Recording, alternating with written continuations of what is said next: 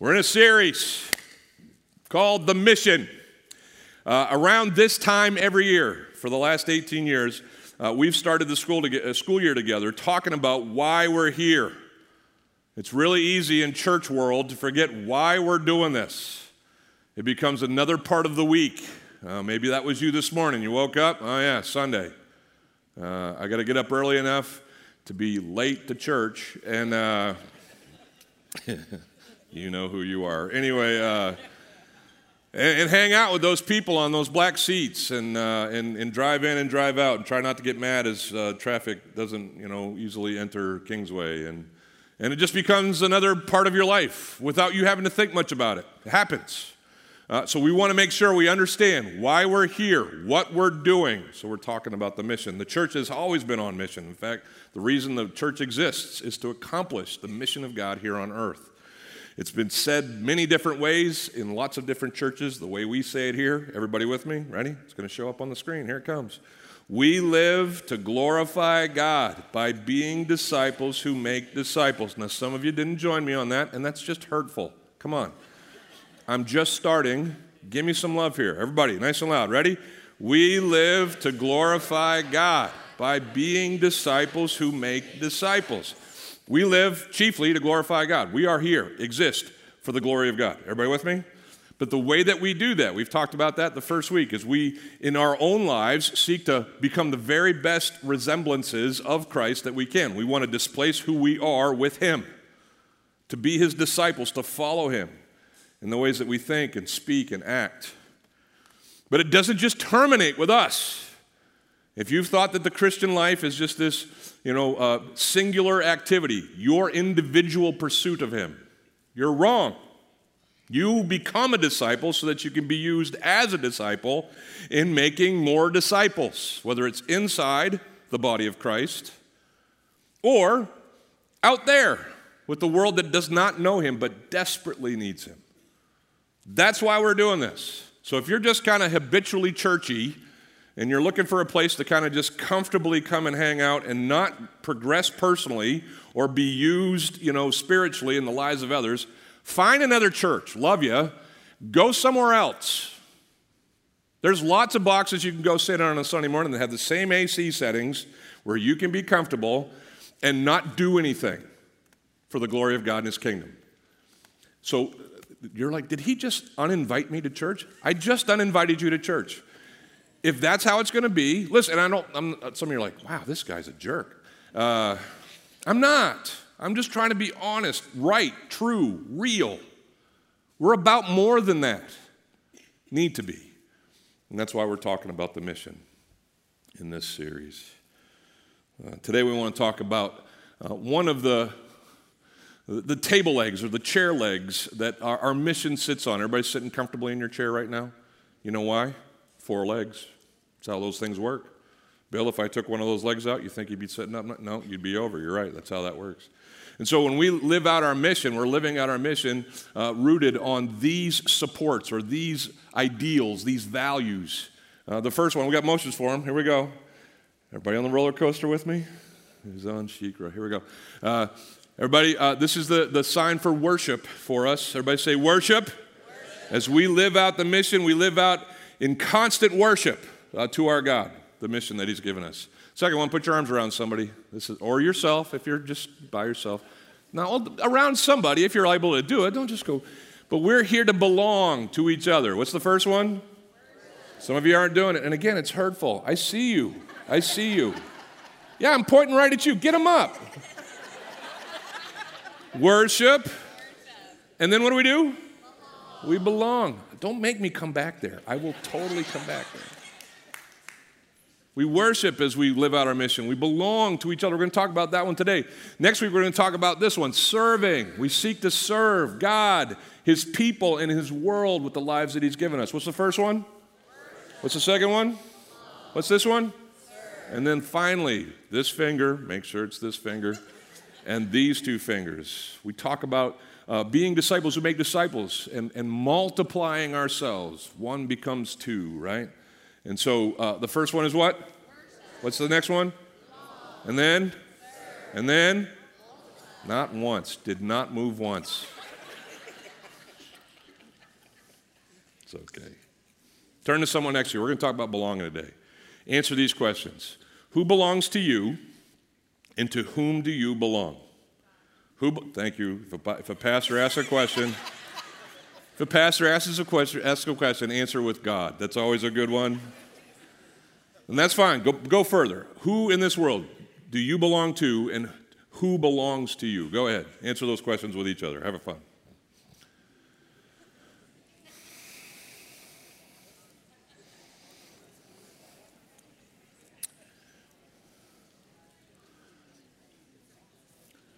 All right, we're going to get to those answers in just a second. Some of you are listing off many people. You're very popular. That's very nice.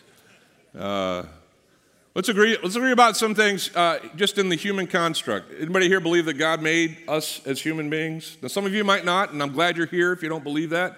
And we'll just continue to talk and hang out. Please stick around. But most of us in here, we're with what the Bible says, that God created the heavens and the earth, and He created us. Who's with me? Anybody with me? Okay. Does anybody believe that God created us to be in relationship with Him? Anybody with me on that one? Yes. Okay, how many of you believe that God created us to be in relationship with each other? Yes. Okay, good. And I think we're well-founded in our understanding of that. It says in the Bible that God created the first man. His name was Adam. You know what Adam means in Hebrew? Dirt. It's because Adam was made from the dust, and God breathed into the dirt, and man was formed in the image of God. And so if you know any Adams, from now on, please call them dirt. It's their name. All right. But then God looks at Adam. He's gotten done naming all of the animals in Genesis chapter 2, and He looks at Adam, and God has this conversation with Himself. We'll talk about that in a second. God exists as three in one, and so He says, let us. And He's not being tricky with His pronouns. He's just saying, we who exist in communal relationship perfectly, eternally, let us create this option, this opportunity for this human who has been created in our image. Let's create relationship. And so He creates from the side of the man, that's what Eve means, rib, okay, side. He creates a woman. And most of the time when pastors preach about Adam and Eve, they talk about marriage because rightfully so, they're the first marriage, the two shall become one flesh, and all the things that it says in Genesis 2.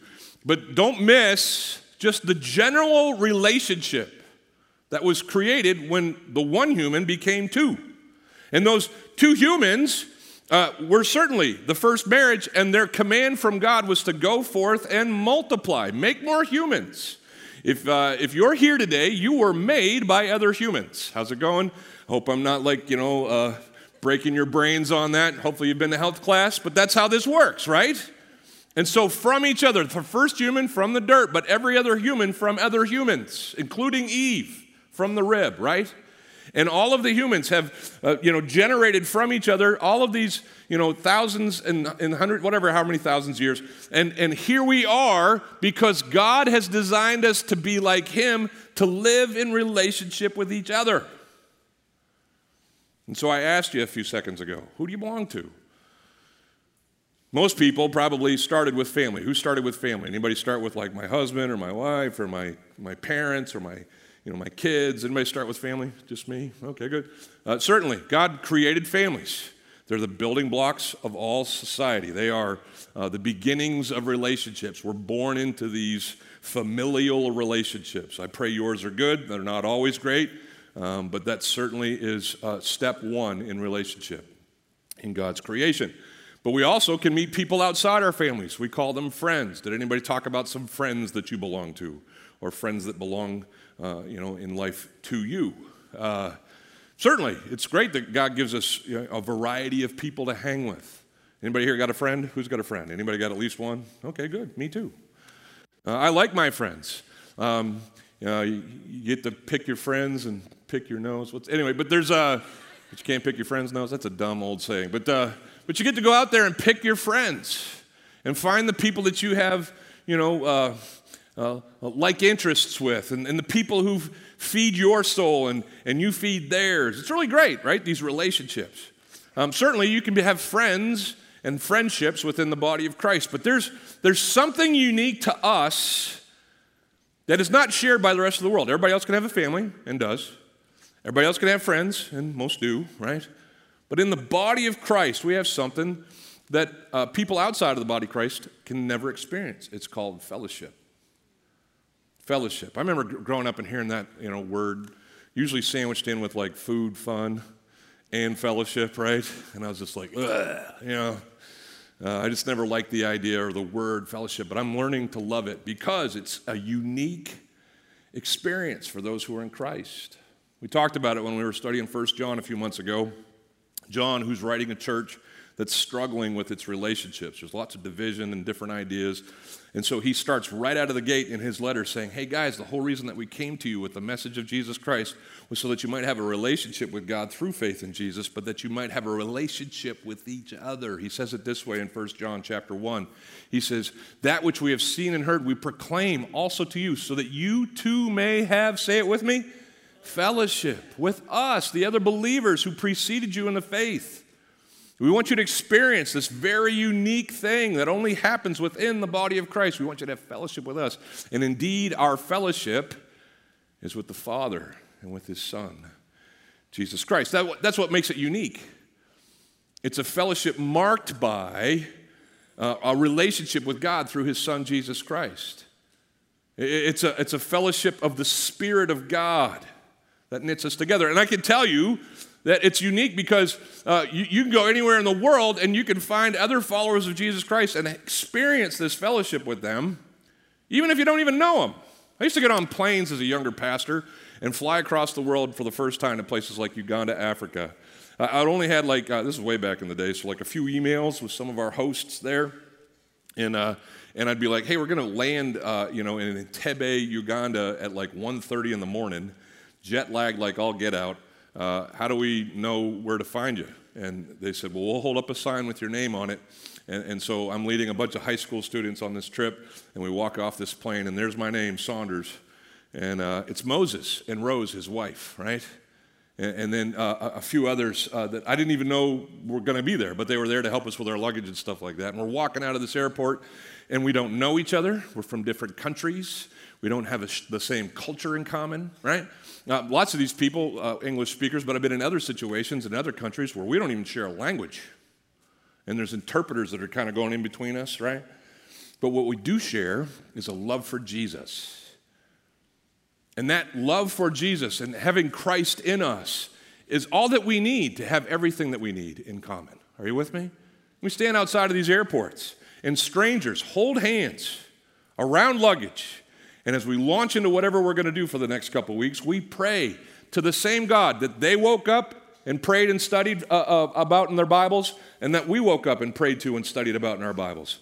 And we have this inexorable, intrinsic commonality. His name is Jesus. And it's the fellowship of the body of Christ that we have been gifted, called to, and that I want to talk to you about today.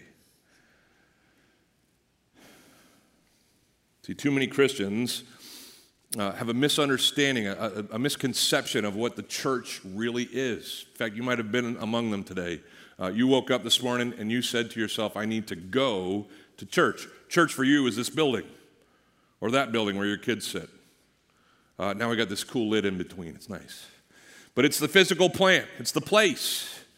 But obviously, if you've been around church for long enough, you know that the church is not a structure. The church is us. We're the church. So you're going to a service or to a location that is going to house for an hour or so the church, but it's not church.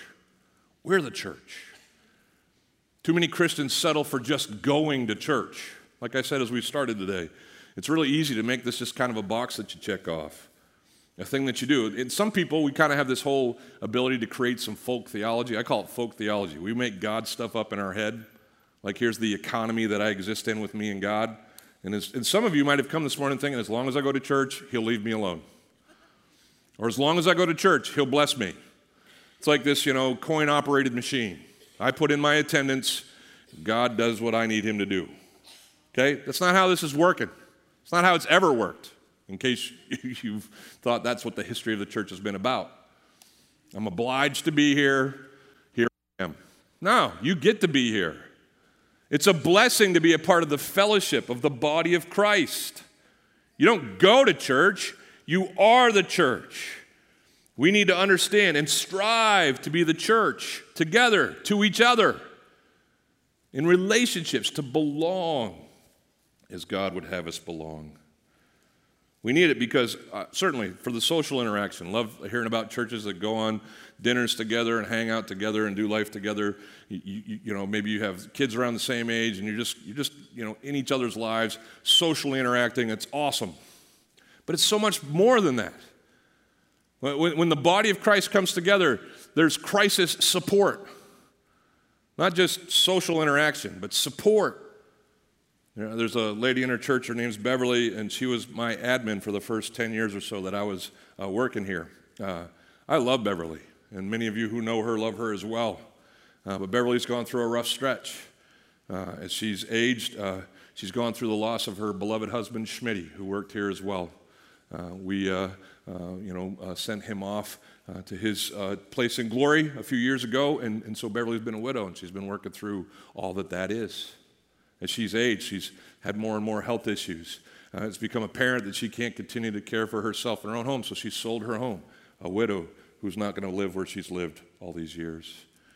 She had a spill recently, needed some surgery for her back, and so this past week, she was in the hospital getting this surgery. I go to visit her. Hey, how you doing?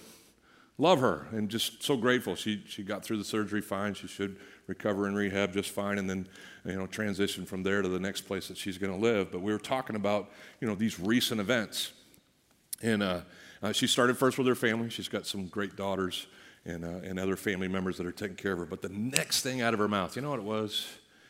I love my life group. She's been surrounded by people for years, long before I got here, who have walked in life with her in this fellowship that I'm describing to you. United for their, through their love for Christ, they've just become each other's family. To where, as she's walked through all of these things, the members of her life group who love her have stood next to her. Her life group leader was at the hospital the whole day during her surgery.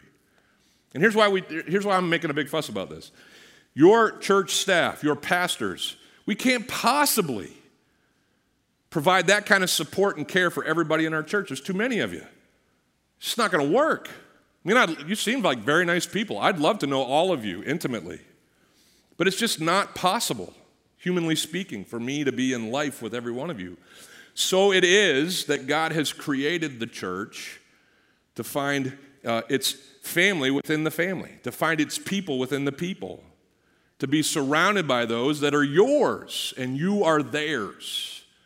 So that sure, you can hang out and have the social interaction, but you can find the support you need when life breaks. You can find the spiritual enrichment that goes beyond us hanging out online on a Sunday for an hour or you hanging out in this room. You need to be disciples who make disciples, and a lot of that happens within these belonging fellowship relationships that you and I are meant to have. So many of you already do.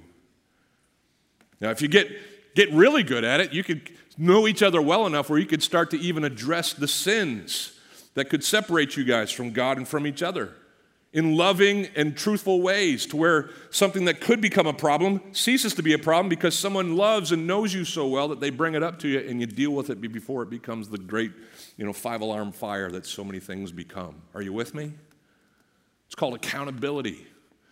It's an intimacy that God desires for his people to have, not with every person, but with the people that he gives them to belong to, that they might belong to them. I love our Bibles because they keep circling back on these major themes. We talked about worship last week. We talked about multiplying.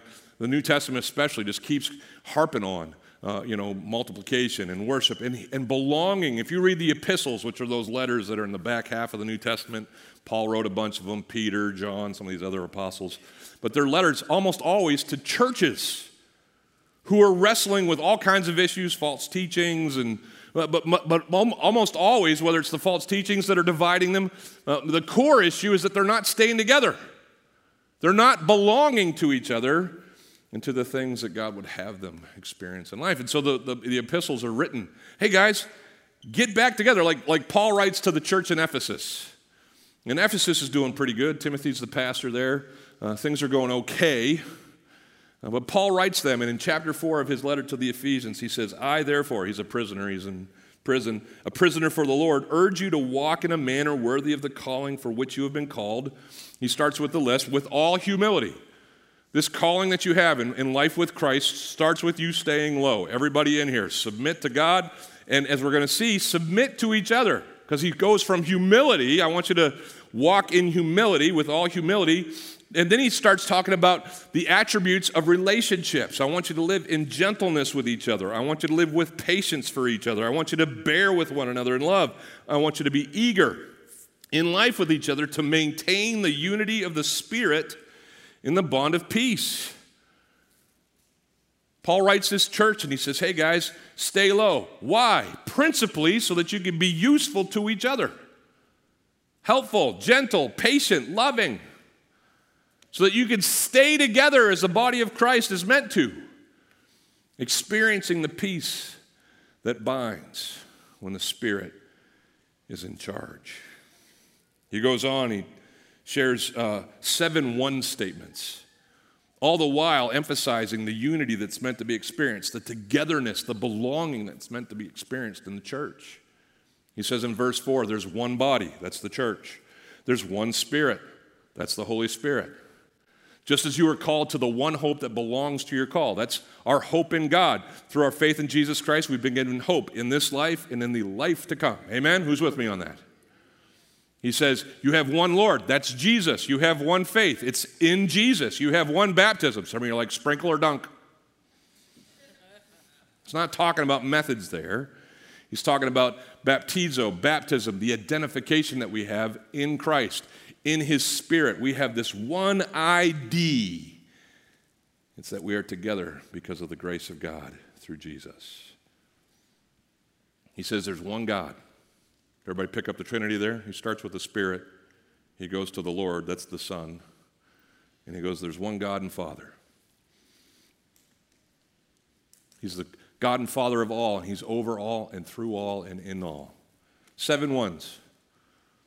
In 7 ways, Paul teaches this church, Ephesus, and this church, Bay Life. Hey, man, stay low so you can stay together. Walk this walk, live out this call in humility so that you can be gentle, patient, loving, bound together by the Spirit. We got one church. We got one Spirit, one Lord, one faith, one baptism, one hope. One Father, and we are one in him. So, today you're going to have an opportunity to become a part of a life group. And I should have caught myself right there. Okay, can I put a pause in the sermon? I'm putting a pause. Can I share a pastor pet peeve? A lot of times you guys, as you listen to me, think that the things that I'm sharing with you are options. Suggestive. Like, here's a great idea, right? It's like when you come to your mail. Has anybody ever gone to their mail and grabbed all their mail and been like, what do we got today? This is the mail that comes to me here at our church. Yes, churches get junk mail, right? So here it comes, and it's, well, this is an opportunity for me to be a part of something that's happening here in Tampa. I'm not going to go. Here's another conference. Not going there either. Here's another conference. This is one of my favorite. Here it is. Senior pastor. Well, that's intimate right there, isn't it, right? They don't even know my name. But whatever's in here, they want me to do it, right? And all of these are opportunities. I don't have to act on them. They're like the coupons that come to your box, right? Buy our tacos. I don't know if you make much of those things, but usually I have my mailbox is right next to our garbage can, almost always on the day, and I just stand there and just and I just throw out most of this stuff. But then I'll come to something. Well, here it is, right here. This is my tax bill. Anybody got their tax bill lately? It could be the tax bill, it could be any other bill, right? It doesn't have pre-sorted first class over here in the corner. There's actually postage on there, And that you slow down on that stuff, don't you? Why? Because if it's a tax bill, if it's another bill, this is actionable. I have to do something about this. It's not an option. It's not a suggestion, an opportunity for me to take advantage of. This is a requirement for my life, a requirement in such a way that if I don't act on this, there's repercussions. Things will not go right in my financial world if I ignore all my bills. Is everybody with me on that? Some of you are like just catching on to that in adulthood. That's a fact, okay? Pay your bills. They'll find you. And so without making this drudgery obligation, I do want to affirm to everybody here that when I preach this message or any other message, from the imperatives that we have from God's Word to His church, I'm not making a suggestion. I'm not providing for you some options. Because so many people come to the things of God's Word and they say, oh man, that'd be great if I could just fit it in.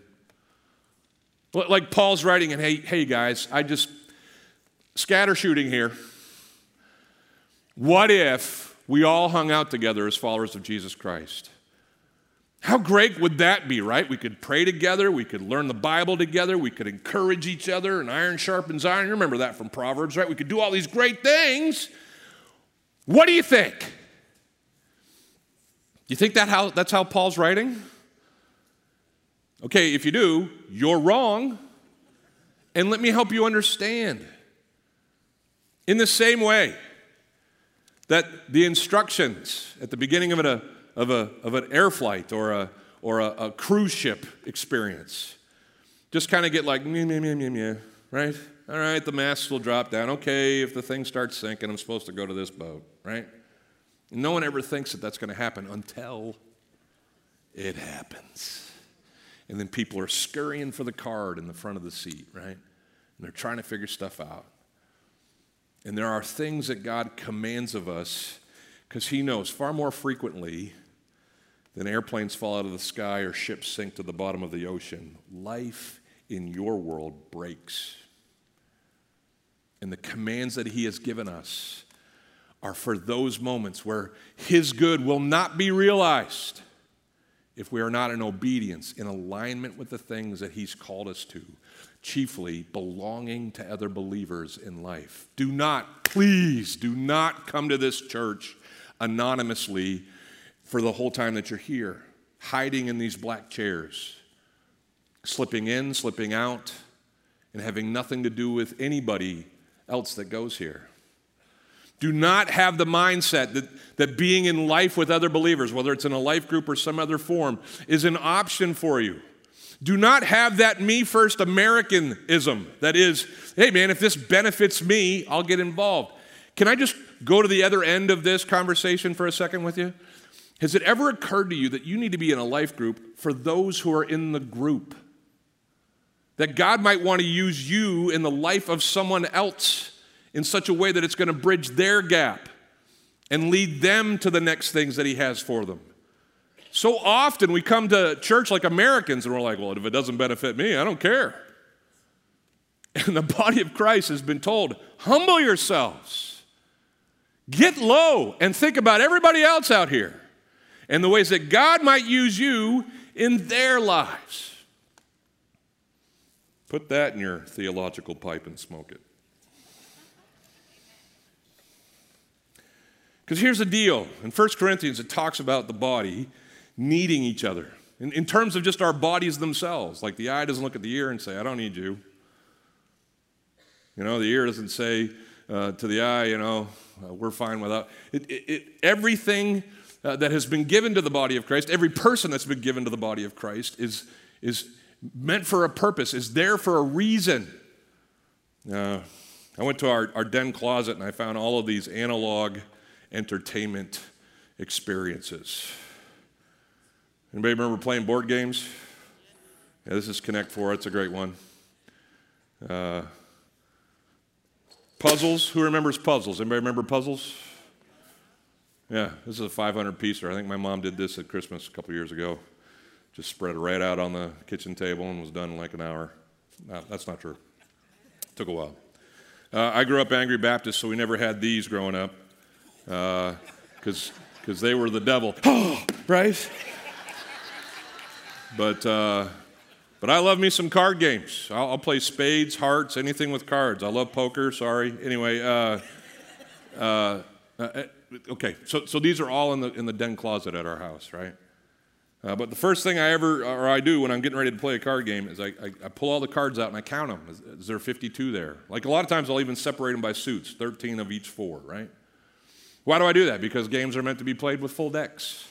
There's jokes about that. You're not playing with full deck. Anyway, I used to have this game Mousetrap. Anybody remember Mousetrap? Oh, wow, great. So Mousetrap is one of these weird games. If you've never seen it, you can Google it. Google it right now. I don't care. We got Wi-Fi. Anyway, Mousetrap was this game that you would build as you were playing it. But woe to the household that would lose parts of the mousetrap. Because the mousetrap wouldn't work without those parts. Who remembers this? I remember we lost the diver. Everybody remember the guy who would stand on the diving board? And so the way mousetrap would work is the marble would come down and all these things would spring and pop and all that stuff. But if you didn't have the diver, you weren't going to catch the mouse. The little cage wasn't going to come down. Right? Anybody ever started a 500-piece puzzle and found out it was 487? Anybody been on that puzzle? Right? You're like, who took those pieces? And here's the point in all this stuff.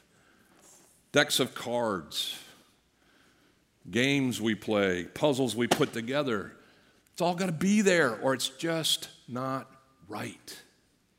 And the body of Christ is the same way. Listen, if you are staying away from relationships for whatever reason, time crunches, is everybody here busy? Okay, I'm busy too. Guess what I make time for? 2 life groups a week. Why? Because we all organize our schedules around what we think matters most. And for the life of me, I can't understand why some Christians can't understand that belonging matters most. So whatever your excuse, time, I'm not friendly, I don't know if they'll accept me, whatever. Listen, I know it's scary. I know relationships are petrifying at times, and starting them is really hard, but here's the deal. Once you enter into them, all 500 pieces of the puzzle can be put together. All of the cards are in the deck. It's not always going to be perfect. You're not always going to get along. You're not always going to agree with the body of believers that you find yourself belonging to, but at least you'll belong. You'll be there. And as we'll talk next week, you'll be able to use the gifts that God has given you to edify that body, to serve the body, to serve Him. You got to be involved. You got to be engaged. Being the church means we belong to each other.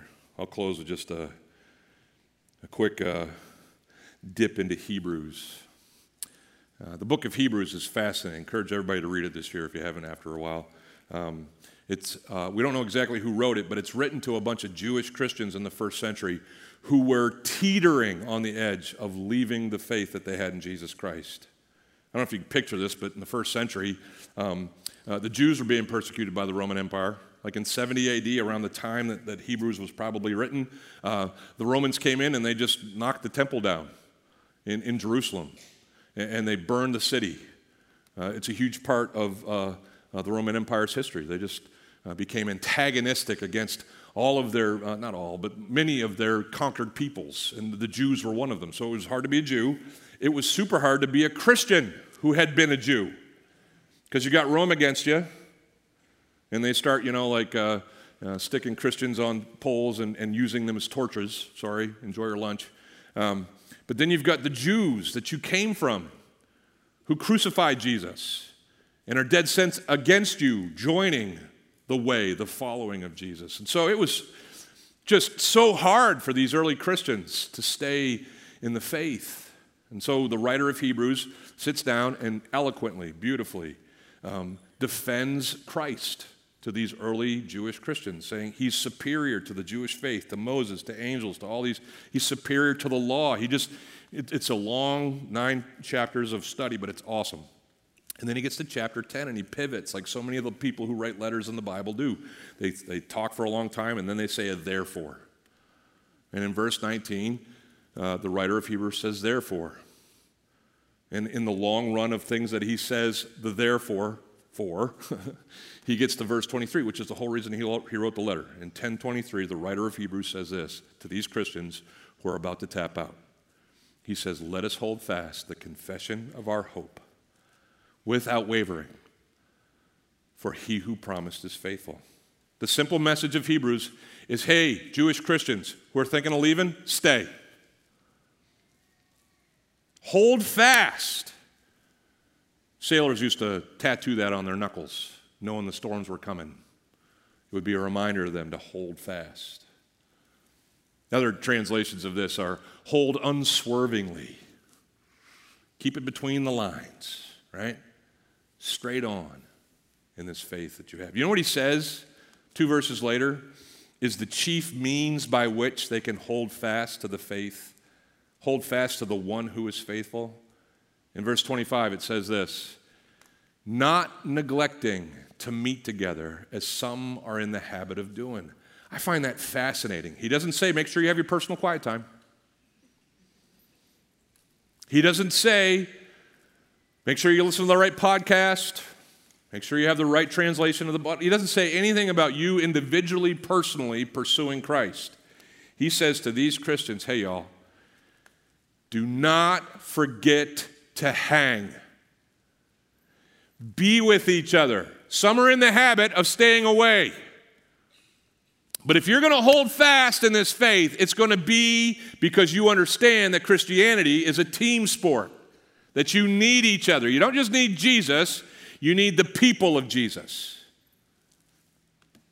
I know it's been hard in the last 2 or 3 years with COVID and all the craziness that's brought to our world for people to maintain the habits that God wants them to have in life with Him.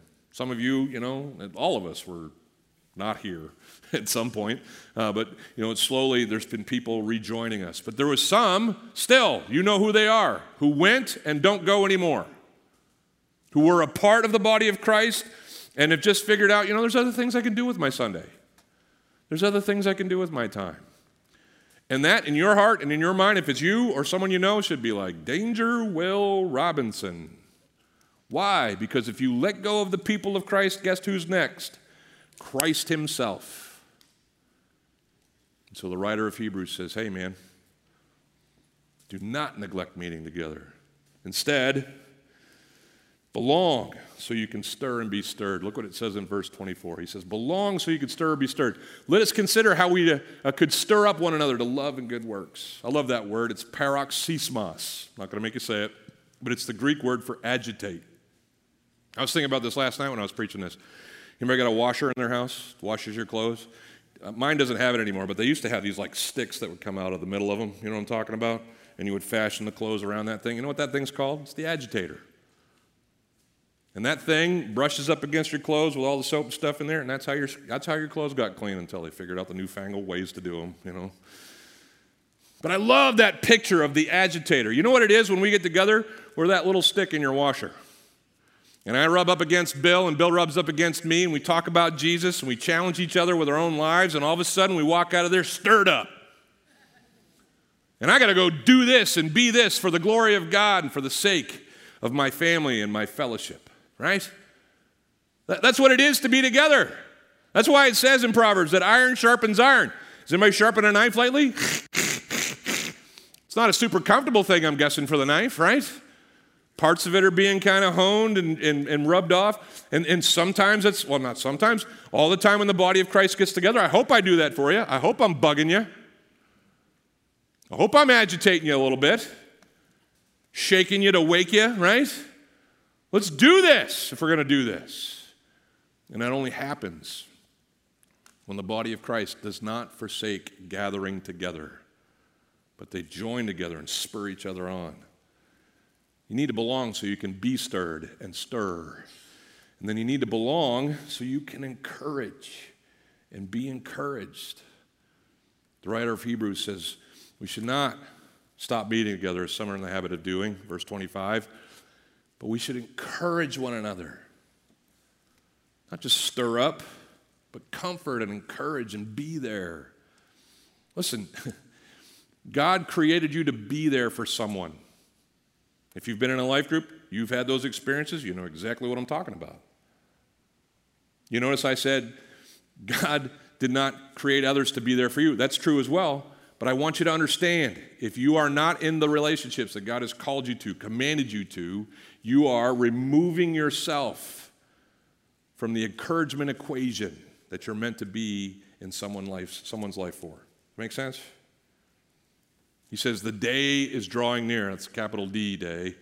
He's talking about the end is coming. I think a lot of times because churches are just, convinced that I can get to that. It's just an opportunity. It's another option. I know I can walk out of here past the group links table and just not take advantage of it another year, right? And they do that because I'll get to it some other time. Hey, what if Jesus comes back? You're like, great, good. Let's go. Let's get out of here. Yes, I'm with you. But what if shouldn't we live as if the day is coming, not for today, but for the day? Shouldn't we live like this stuff matters? It does. And so when he commands us to be in life with each other, let's do it because the day is approaching. I had a ladder growing up. Didn't look like this. It wasn't made out of aluminum. They've just done these marvels in modern technology. Like this thing will never break like my ladder broke. I had this wooden one. Anybody ever have a wooden step ladder? It was like so old that like it didn't even have like these flat treads. It had like the dowels. You know what I'm talking about? They just put like this really fat dowel in there, and so I had like 6 dowels going up to the top of this thing. And wood is not as strong as aluminum, and so large males who tread on these treads can start to weaken to the point that eventually one of them will break. Well, 3 of our treads on this ladder had broken. Guess which ones? This one, and this one. So we had these 2 treads on the ladder. If you wanted to use this step ladder, you had to run across the kitchen and get a start, run and start, right? So you can, right? Eventually we just, got another ladder. But I was thinking about that and how God has given the church itself to get a leg up, to move further in discipleship, to become who we're meant to be in Christ. And sometimes that ladder is missing some treads. The rungs have not shown up so that the whole body can move in the direction that God has it to go. And that's what I'm talking to you about. Hey, man, you are necessary. Not just called out of sin and into the grace that God has given you through Christ, but called by Christ, and to his people. You are necessary in us moving in the direction God wants us to go. So you got to find your people. Our chief means of doing that is through life groups. I pray you find one today as you go. But if not that, find somewhere, somehow, the people of Christ that you can know and be known by, that you can love and be loved by, that you can encourage and be encouraged by, that you can stir and be stirred by. All right, that's it. Will you stand with me as we close? God, your grace is amazing. It goes way beyond what we could ever ask or think, certainly deserve. You have, in your grace, through Christ, brought those of us who know you into saving faith. You have given us life anew with you. I pray that those who don't know you today, and don't know Jesus in faith, would find you, that'd be their first step. But for all of us who do know you, there's lots of us in here. I want to thank you, first of all, for the many who have understood the importance of belonging and currently belong in life groups or in groups of some kind to each other. Thanks for that, God. But for all of us, that call stands as true. You have called all of us who know you to be in life with other believers. So lead us to who those believers are, not just so that we can benefit, but so that we can be a benefit, an agent of your grace to your people for your glory. In Jesus' name, amen. Go find a group. God bless you as you do. Have a great week.